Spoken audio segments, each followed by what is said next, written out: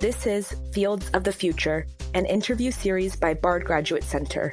This season highlights the work of scholars, artists, and educators working with indigenous textiles and textile history of the southwestern United States and Mexico. In this episode, Juliana Fagua Arias speaks with Molly and Lara Manzanares from Tierra Wolves about life as sheep ranchers, the musicality of weaving, and the intersection between business, artistry, and education. Hi, I'm Juliana Fagua Arias. I'm a designer, art historian, and curator. I'm currently a guest in New York City, or Lenapehoking, the land of the Lenni Lenape. I'm thrilled to be talking today to Molly Manzanares, rancher and master handweaver, and with Lara Manzanares, award-winning musician and songwriter and weaver. Both of you are owners of the retail store, workshop, and gallery Tierra Wolves. Hi, Molly and Lara. Thank you for joining us. Hi. Thanks for having us. Yeah, thanks for having us. It's great to be here. So my first question, could you tell us what is Tierra Wolves, how it was born, and how it has changed over the years? Tierra Wolves is a hand weaving, spinning, and hand dyeing workshop.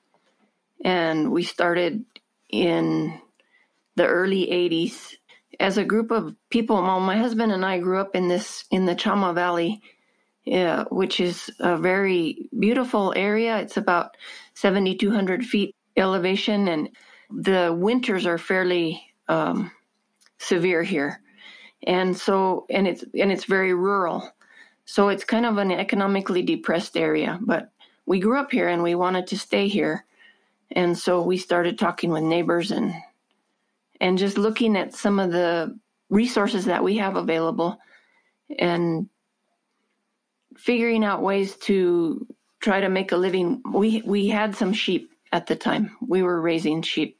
And we ended up organizing a nonprofit called Ganados del Valle, which is Flocks of the Valley. And one of the first things that we did was form a wool committee, and Tierra Wolves was born from that committee. We started out with a group of people. We never were a co-op, but we operated on cooperative principles a lot. And then in the early 90s, the Tierra Wolves separated from Ganados del Valle and became a for-profit, worker-owned. One of the really important ways that it changed in that period of time is that we didn't pay people to weave up front. We changed to consignment. That changed the face of the business quite a bit. Some of the weavers who had been weaving before were not excited about that idea of weaving and then waiting for the product to sell before they could get paid. That actually leads me to my next question. I'm really curious about what was the weaving scene like in New Mexico when Tierra Wolves was founded, and how it differs or relates to the weaving scene today. There's a long history of weaving in the state in New Mexico. But in the early 80s, I would say there were small pockets of weaving still happening.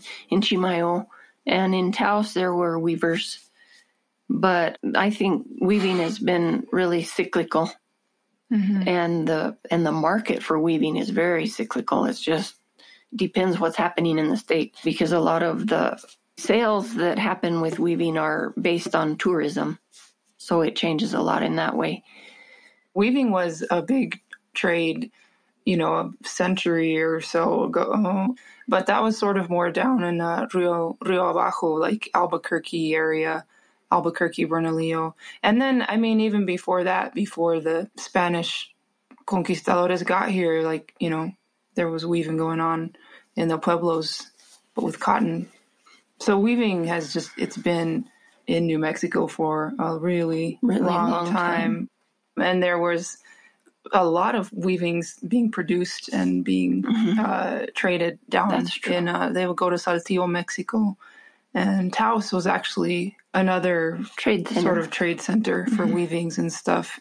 You can see some of the designs that we use here in this area now that have, survived within families, I guess, before Tierra Wolves was started, even in this small area. Oh, definitely. We have the Saltillo-inspired designs of, that come from Saltillo, Mexico, and Where does the Vallero star come from? I think that's really from the Chimayo area. Okay. From the Española area. Yeah. So there's a lot of tradition, and it goes back really far. But a lot of it stayed within families, even when things weren't that great economically, you know, right? Like when Tierra Wolves started, there were some folks who had weaving in their families at the very beginning of Tierra Wolves too, right? Mm-hmm. We have a couple of weavers here now who are descended from a line of weavers, but there was mostly they were weaving for home use, just right here in this area. And I'm curious because you mentioned tourism. How does tourism influence what Tierra Wolves sells? How is that process of deciding what types of weavings, for example, what types of materials are you selling? Well, when we first started Tierra Wolves, we had a lot of help from Rachel Brown, who was a weaver in Taos. Her take on things was that everyone has an artist within them. And so we went on a sales trip to New York City because she knew some people there.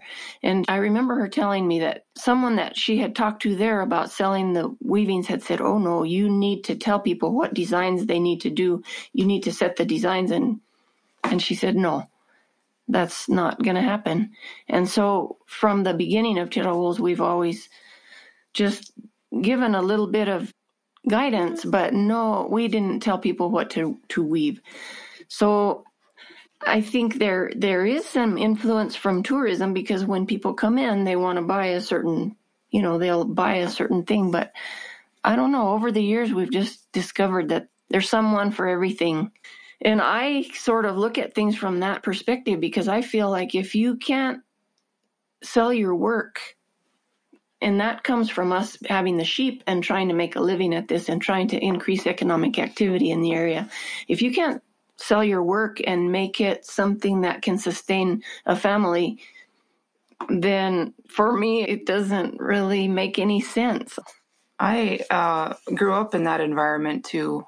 I started weaving. My mom started teaching me when I was about 8, and I was just in the workshop all the time, learning from the other weavers. And I grew up in this production environment. Let's wind a warp on the loom. It's how long were the warps? Like 30 yards. 30-yard warp onto the loom. It was like a big production with everybody helping, and it was just this huge thing. And then, don't cut off every weaving, like weave a series of weavings onto the loom before you cut off in order like to not waste warp threads and all those things like that. So when I left here actually, and I went to, I guess it was at CCA in San Francisco or Oakland, where I was a teaching assistant for Introduction to Textiles during grad school, and we were teaching weaving, and it was such a contrast for me, having grown up in a production environment where it's about making a living. It's also artistic, but making a living is very important. And then being in a situation in art school where, we wound a warp to make one weaving for the students, right? It was like one warp, and I was just kind of like, whoa.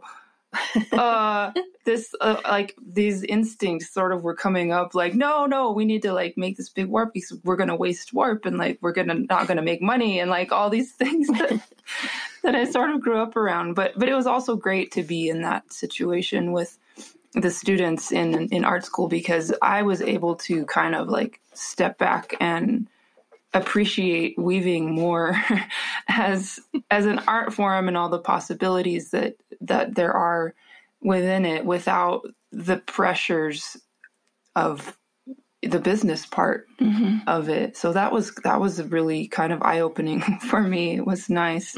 And actually there's a kind of a funny story because after 34 years, we moved from Los Ojos, where we had started Tierra Wolves, to another place on Highway 84. Which more accessible to traffic. Much more accessible, and we're actually getting a lot of people, and we're making sales, and it's kind of frightening. And but it's allowed me. I'm 62, and I just now am able to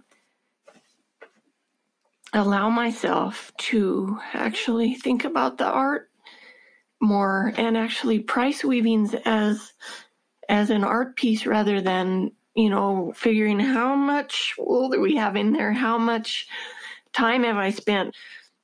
But at the same time, we were making beautiful things. Yeah, it wasn't like, we were hand dyeing the yarn and really everybody learned some color and design techniques and we have made beautiful things over the years. So yeah.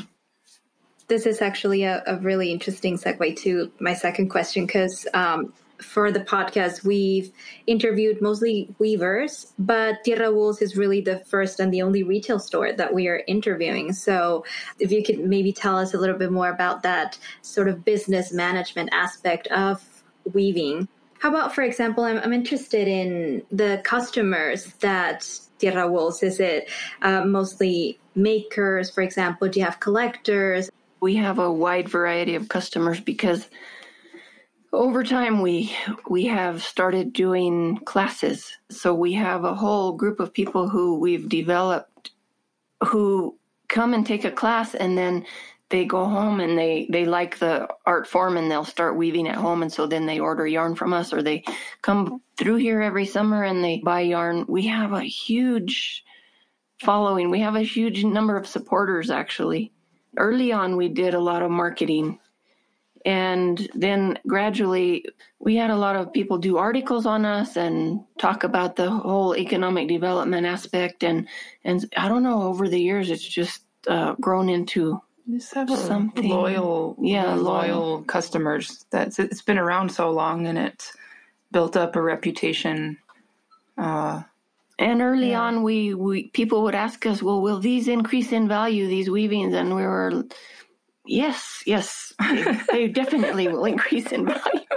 But it's actually happening now. Are the educators, for example, for the workshops, the same weavers that create the weavings that you sell? Or what's that relationship with the weavers like? We have about 30 consigners, but we have, and they're not all weavers, but mostly weavers.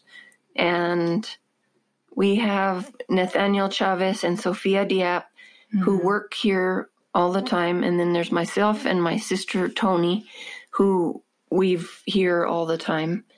And then some of the main weavers we have are Fred Black and Kathy Strathern, who create a lot of weavings for sale.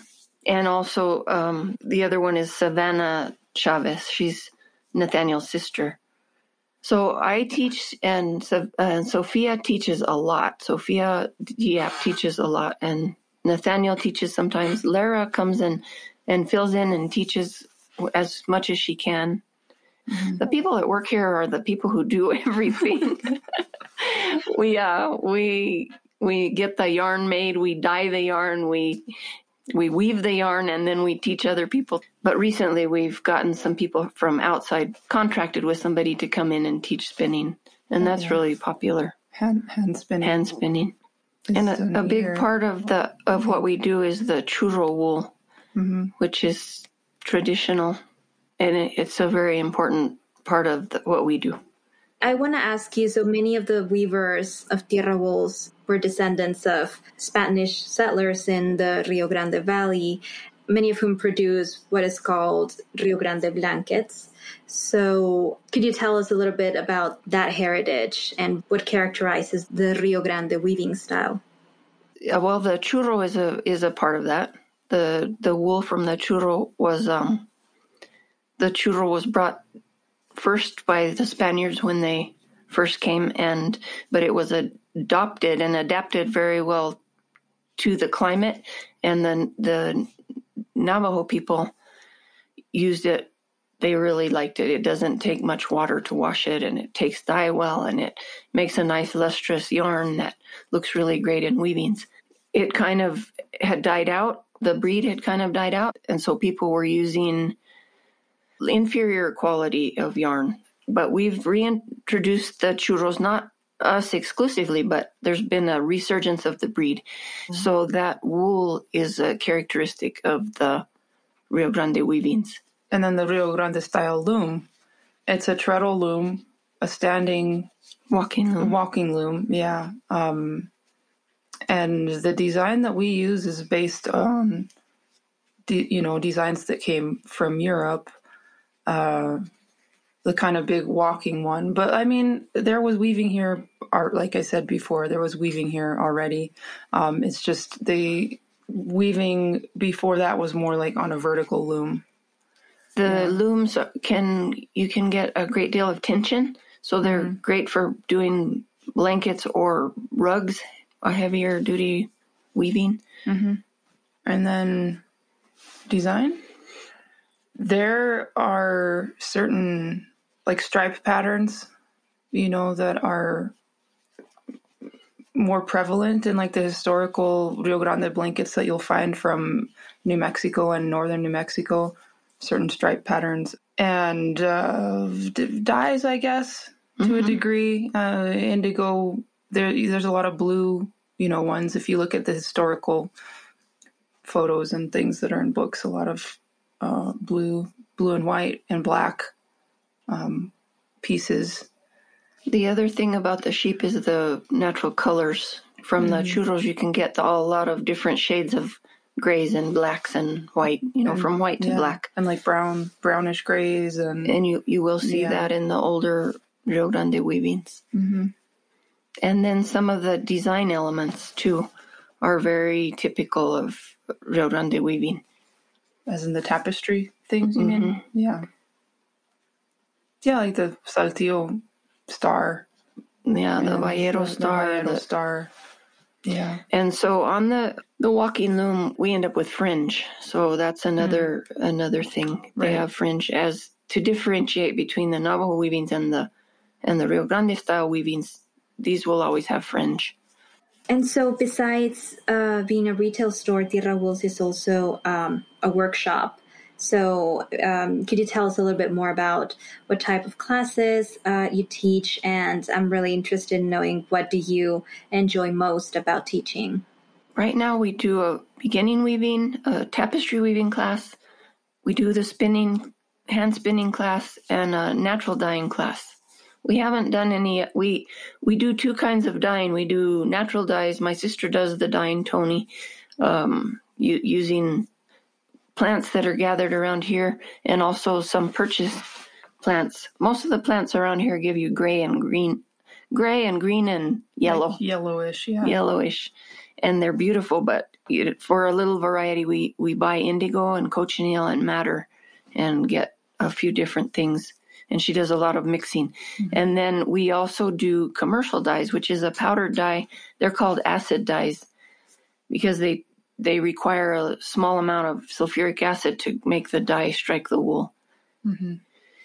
And so the class there's only a class for the natural dyes. Right. Yeah, we don't teach the acid dyes class.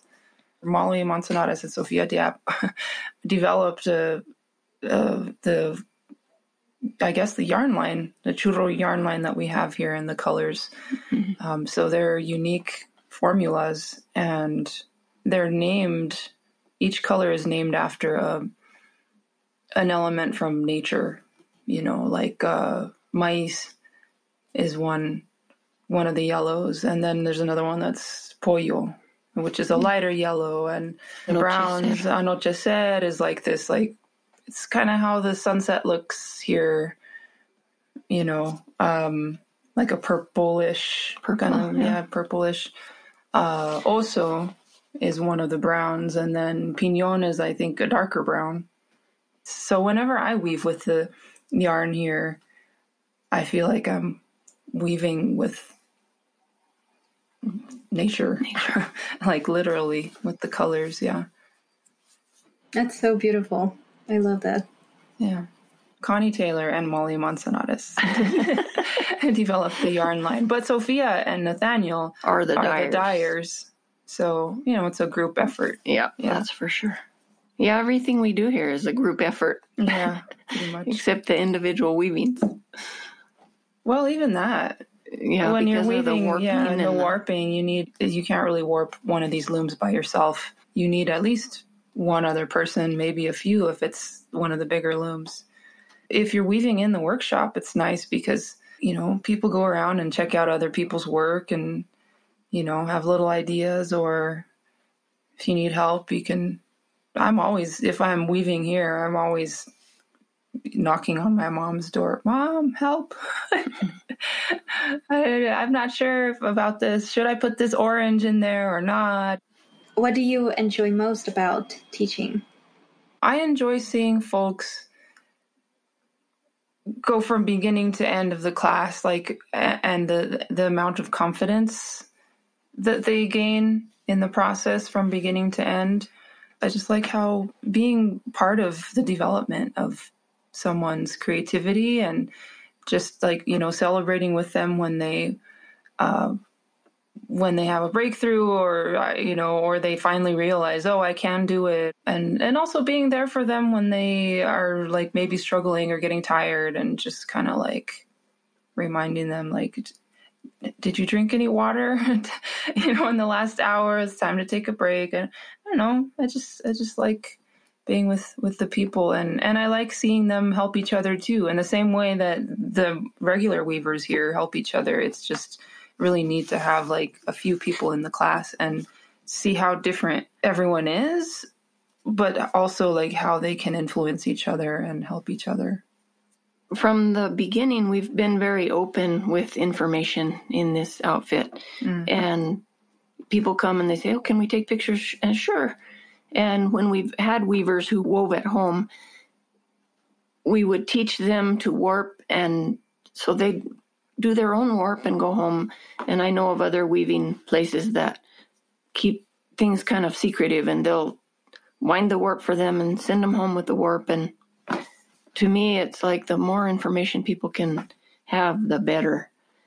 And it's not going to affect us negatively. It's going to be a positive thing, and it's proven true. I think it's a good thing.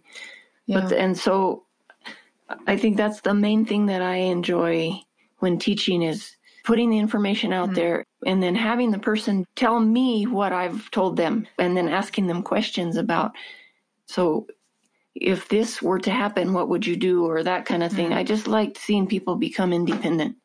But I like telling them, there are several ways this can be done. This is one way. There was a group of students this past week that I was teaching in the tapestry class that had taken the beginning weaving class with me a couple of years ago. So I knew them. And usually in the class, when I've taught, sometimes a thread breaks on the loom or something, and then that's a teaching moment. Teach people how to fix this, because what if it happens later? But in the beginning weaving class, that hadn't happened, and it hadn't happened, and it hadn't happened. So I showed up with the scissors, and I had told them, don't lay the scissors on your loom near your warp. Don't keep the scissors away from your warp.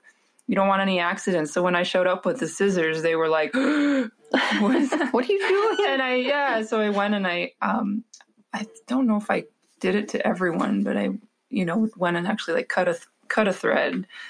And they were like, oh no, what do we do now? And I'm like, well, I'm showing you so that after you go home, if you continue weaving, you will know what to do, and know that it's not that big of a deal. It can be fixed.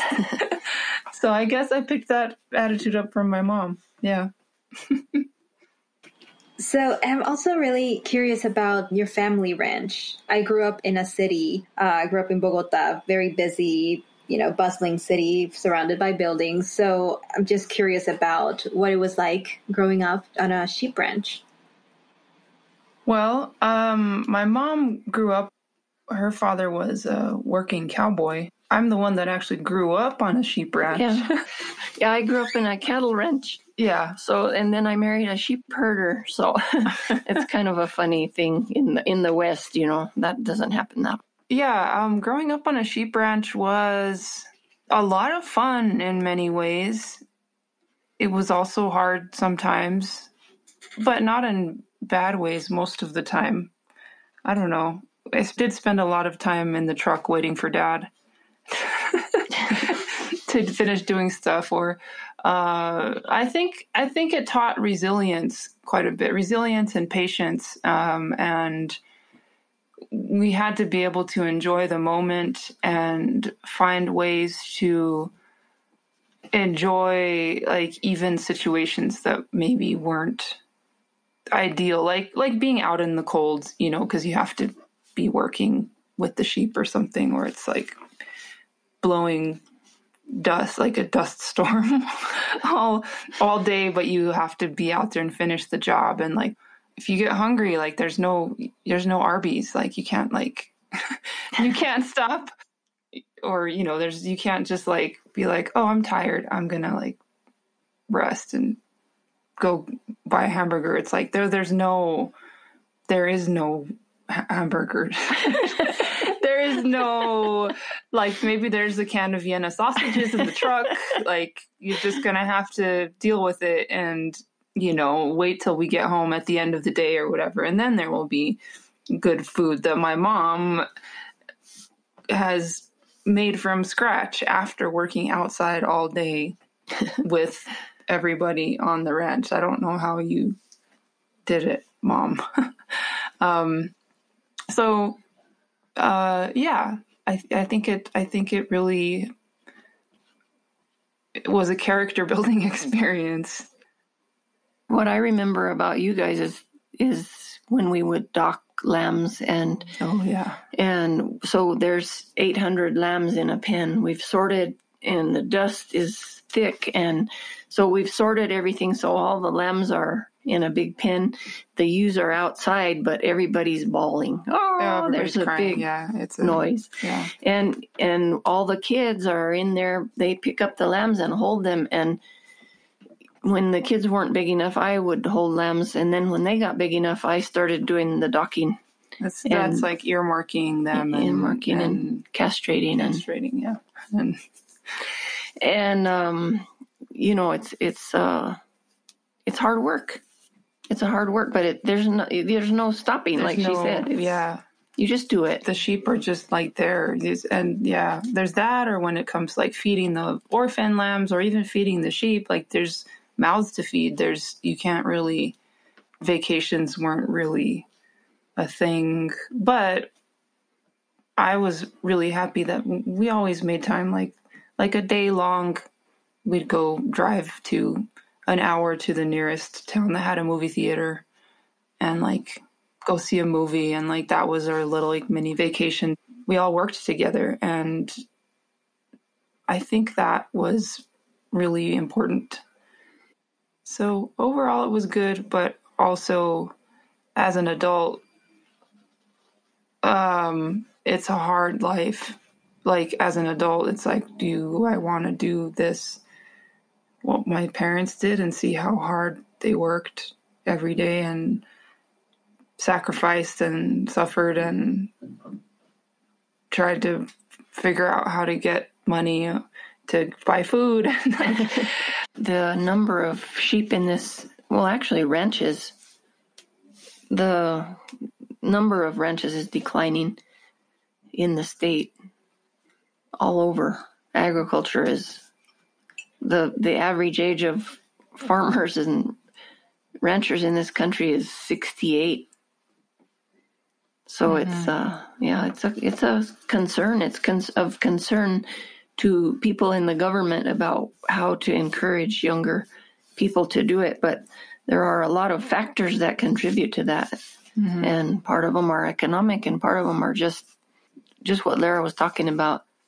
The hard work is, like when we were doing it, we encouraged them to go to school, go to college, so then they go and they get a different experience and they figure out there's other things that interest them and that they want to do. And so it's not surprising that they don't really want to come back and do this in the same way that we did. The same way. I don't think my body could handle it. My mom kind of runs circles around me. It's a rewarding life, I think, but you have to be a certain kind of person to enjoy those kinds of rewards, you know, because it's hard. Okay, so I would love to learn more about your own practice as artists, both of you. So first, Laura, could you tell me more about your music? And I'd love to know more about, where you find inspiration for it and what type of stories do you like to share through your music? Well, I'm a singer-songwriter, and I play the guitar and I sing, sometimes alone, sometimes with, part of a trio or even a full band if possible.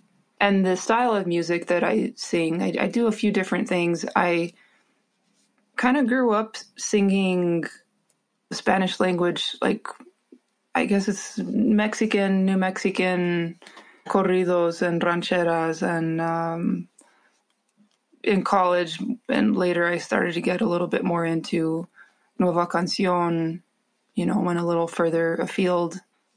So that's something I've done since high school. And I used to play at the farmers markets when my family would go sell meat at the Santa Fe Farmers Market. I would go set up and sing. Yeah, we kind of had a little farmers market band for a little while with a couple of the other vendors. So that was something that I always did. And then I started to write my own songs, I don't know, 10 years ago.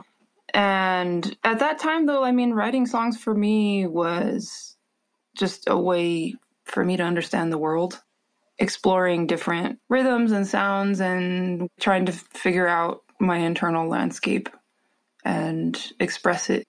And then as a side effect, I guess, well, maybe somebody else will hear it and it will help them too, or they'll relate to it in some way.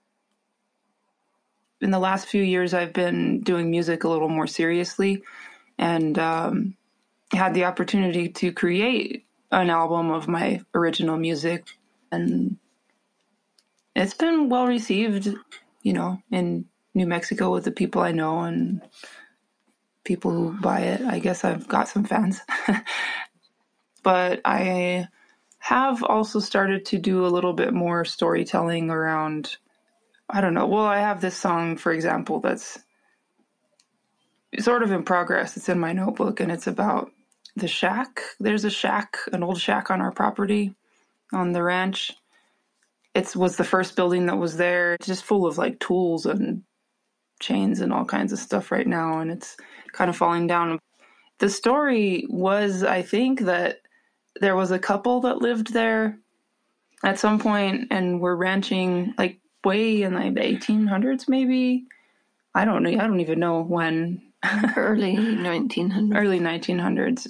And it's just this tiny little shack. And I don't really know anything else about it except that these two people lived there. So I started writing a song sort of thinking about the shack and writing a song about maybe these people who were there and sort of what happened in their lives. But it's not really finished because I was writing about these folks and their beautiful little casita that they had, and they were working hard and, baling hay and all this stuff. And then, I don't know, at some point the song took a tragic turn. And I was like, oh no, I don't know if I want this to be a tragedy. Maybe something about the guy got hurt doing farm work somehow. I don't know. It's kind of unclear. She has a good imagination. Wow, that's fascinating. Do you think, for example, both of your creative practices, weaving and music, do you think they intersect in any way? I think they do. Yes, they definitely do. I was doing music lessons as a kid and then also weaving and playing sports and other things too. But both weaving and music were very much ingrained in me. As a little kid, my mom would put me on, next to the loom when she was weaving.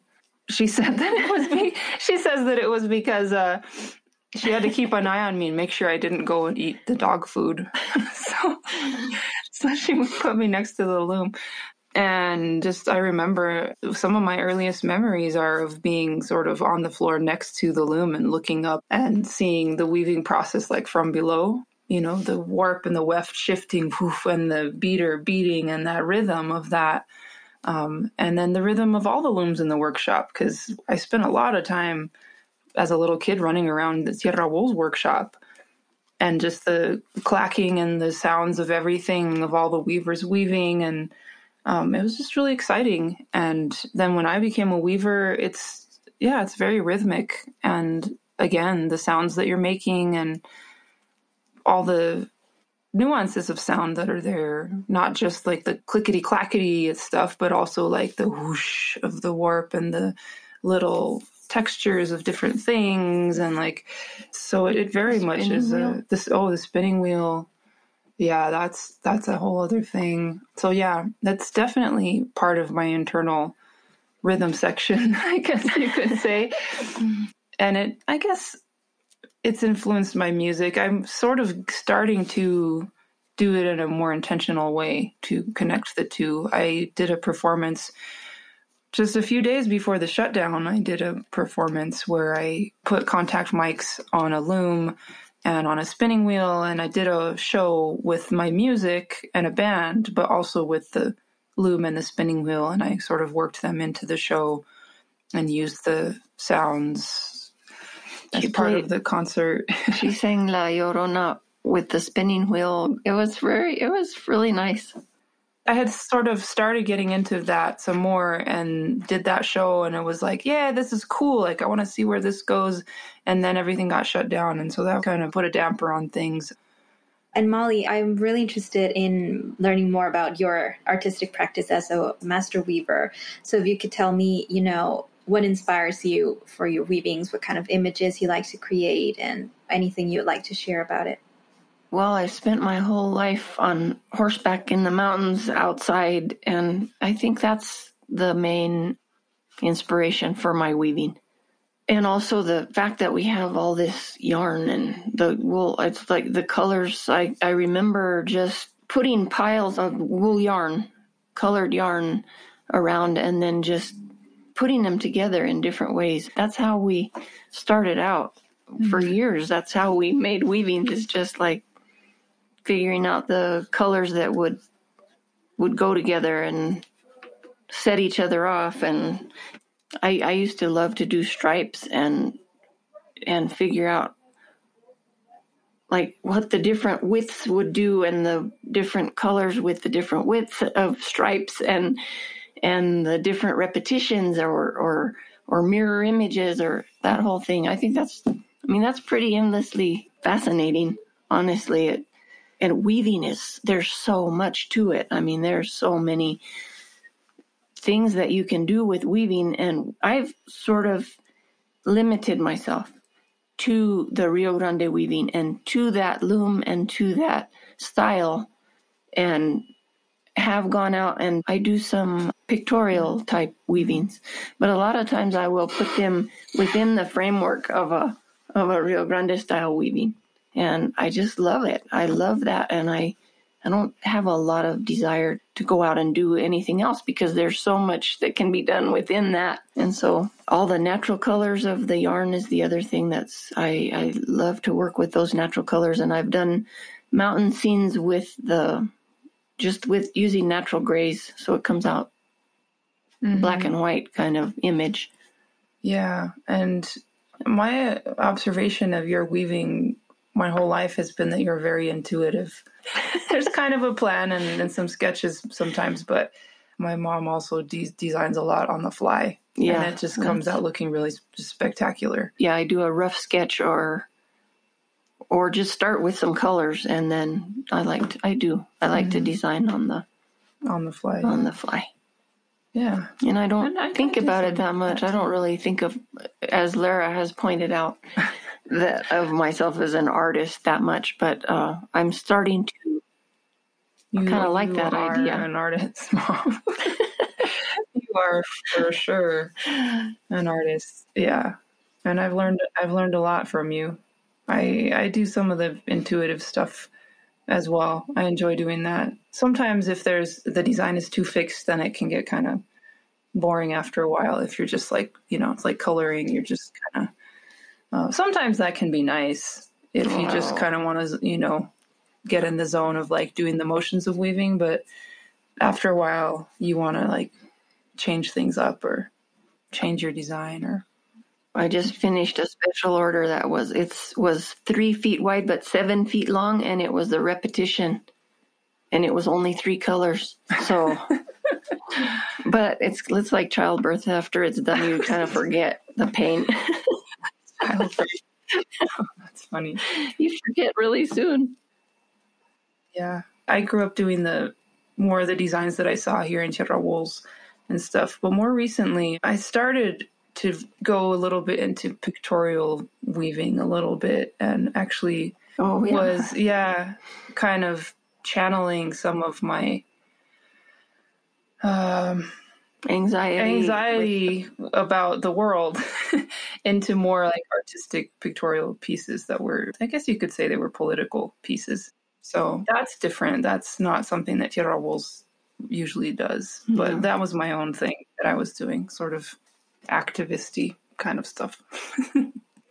I think the only thing I would want to add is that I didn't really mention my husband who raises the sheep. And he was instrumental in building everything. He wasn't day-to-day with Tierra Wolves, but he was, very much an integral part of the whole operation. And he's the sheep rancher. And I am too. We both do that. And that's always been kind of a hard thing for me is that I am a rancher at heart, and sometimes doing the back and forth between the ranch and the weaving and everything it's a lot. It can be a lot. But he's always there. Yeah. I think your partnership with Dad is kind of the bedrock of the whole thing. I can't imagine either of you, being able to do this without the other. Yeah. Yeah. Yep. They're a really good team. Antonio. Yep. Thank you so much, Molly and Lara, for joining us today for the second season of the Fields of the Future podcast. It's really been a joy and a privilege to speak with you and to learn more about your work. Thank you very much. Yeah, it's been really nice to be here. Thanks for having us. Fields of the Future is brought to you by the Bard Graduate Center, located in New York City, the traditional homelands of the Lenape, Merrick, Canarsie, and Matanecock and Rockaway nations. Despite systemic erasures, these lands persist as intertribal trade lands under the stewardship of many nations and over 115,000 intertribal Native American, First Nations, and Indigenous peoples who currently call New York City home. We acknowledge that many cities and institutions in the Americas were founded on the exclusions and erasures of Indigenous peoples. In addition, we would like to acknowledge those whose ancestors did not arrive on these lands on their own free will and whose tremendous cultural, economic, and technological contributions continue to provide the foundation of our lives. Our producers are Juliana Fagua Arias and Jesse Mordine Young. Art direction by Jocelyn Lau, composition and sound editing by Palmer Heffron, with thanks to Laura Minsky, Emily Riley, Amy Estes, Peter Miller, Nadia Rivers, Helen Tang, Maggie Walters, and Susan Weber. Special thanks to Hadley Jensen, whose online exhibition, Shaped by the Loom, Weaving Worlds in the American Southwest, was the inspiration for this season.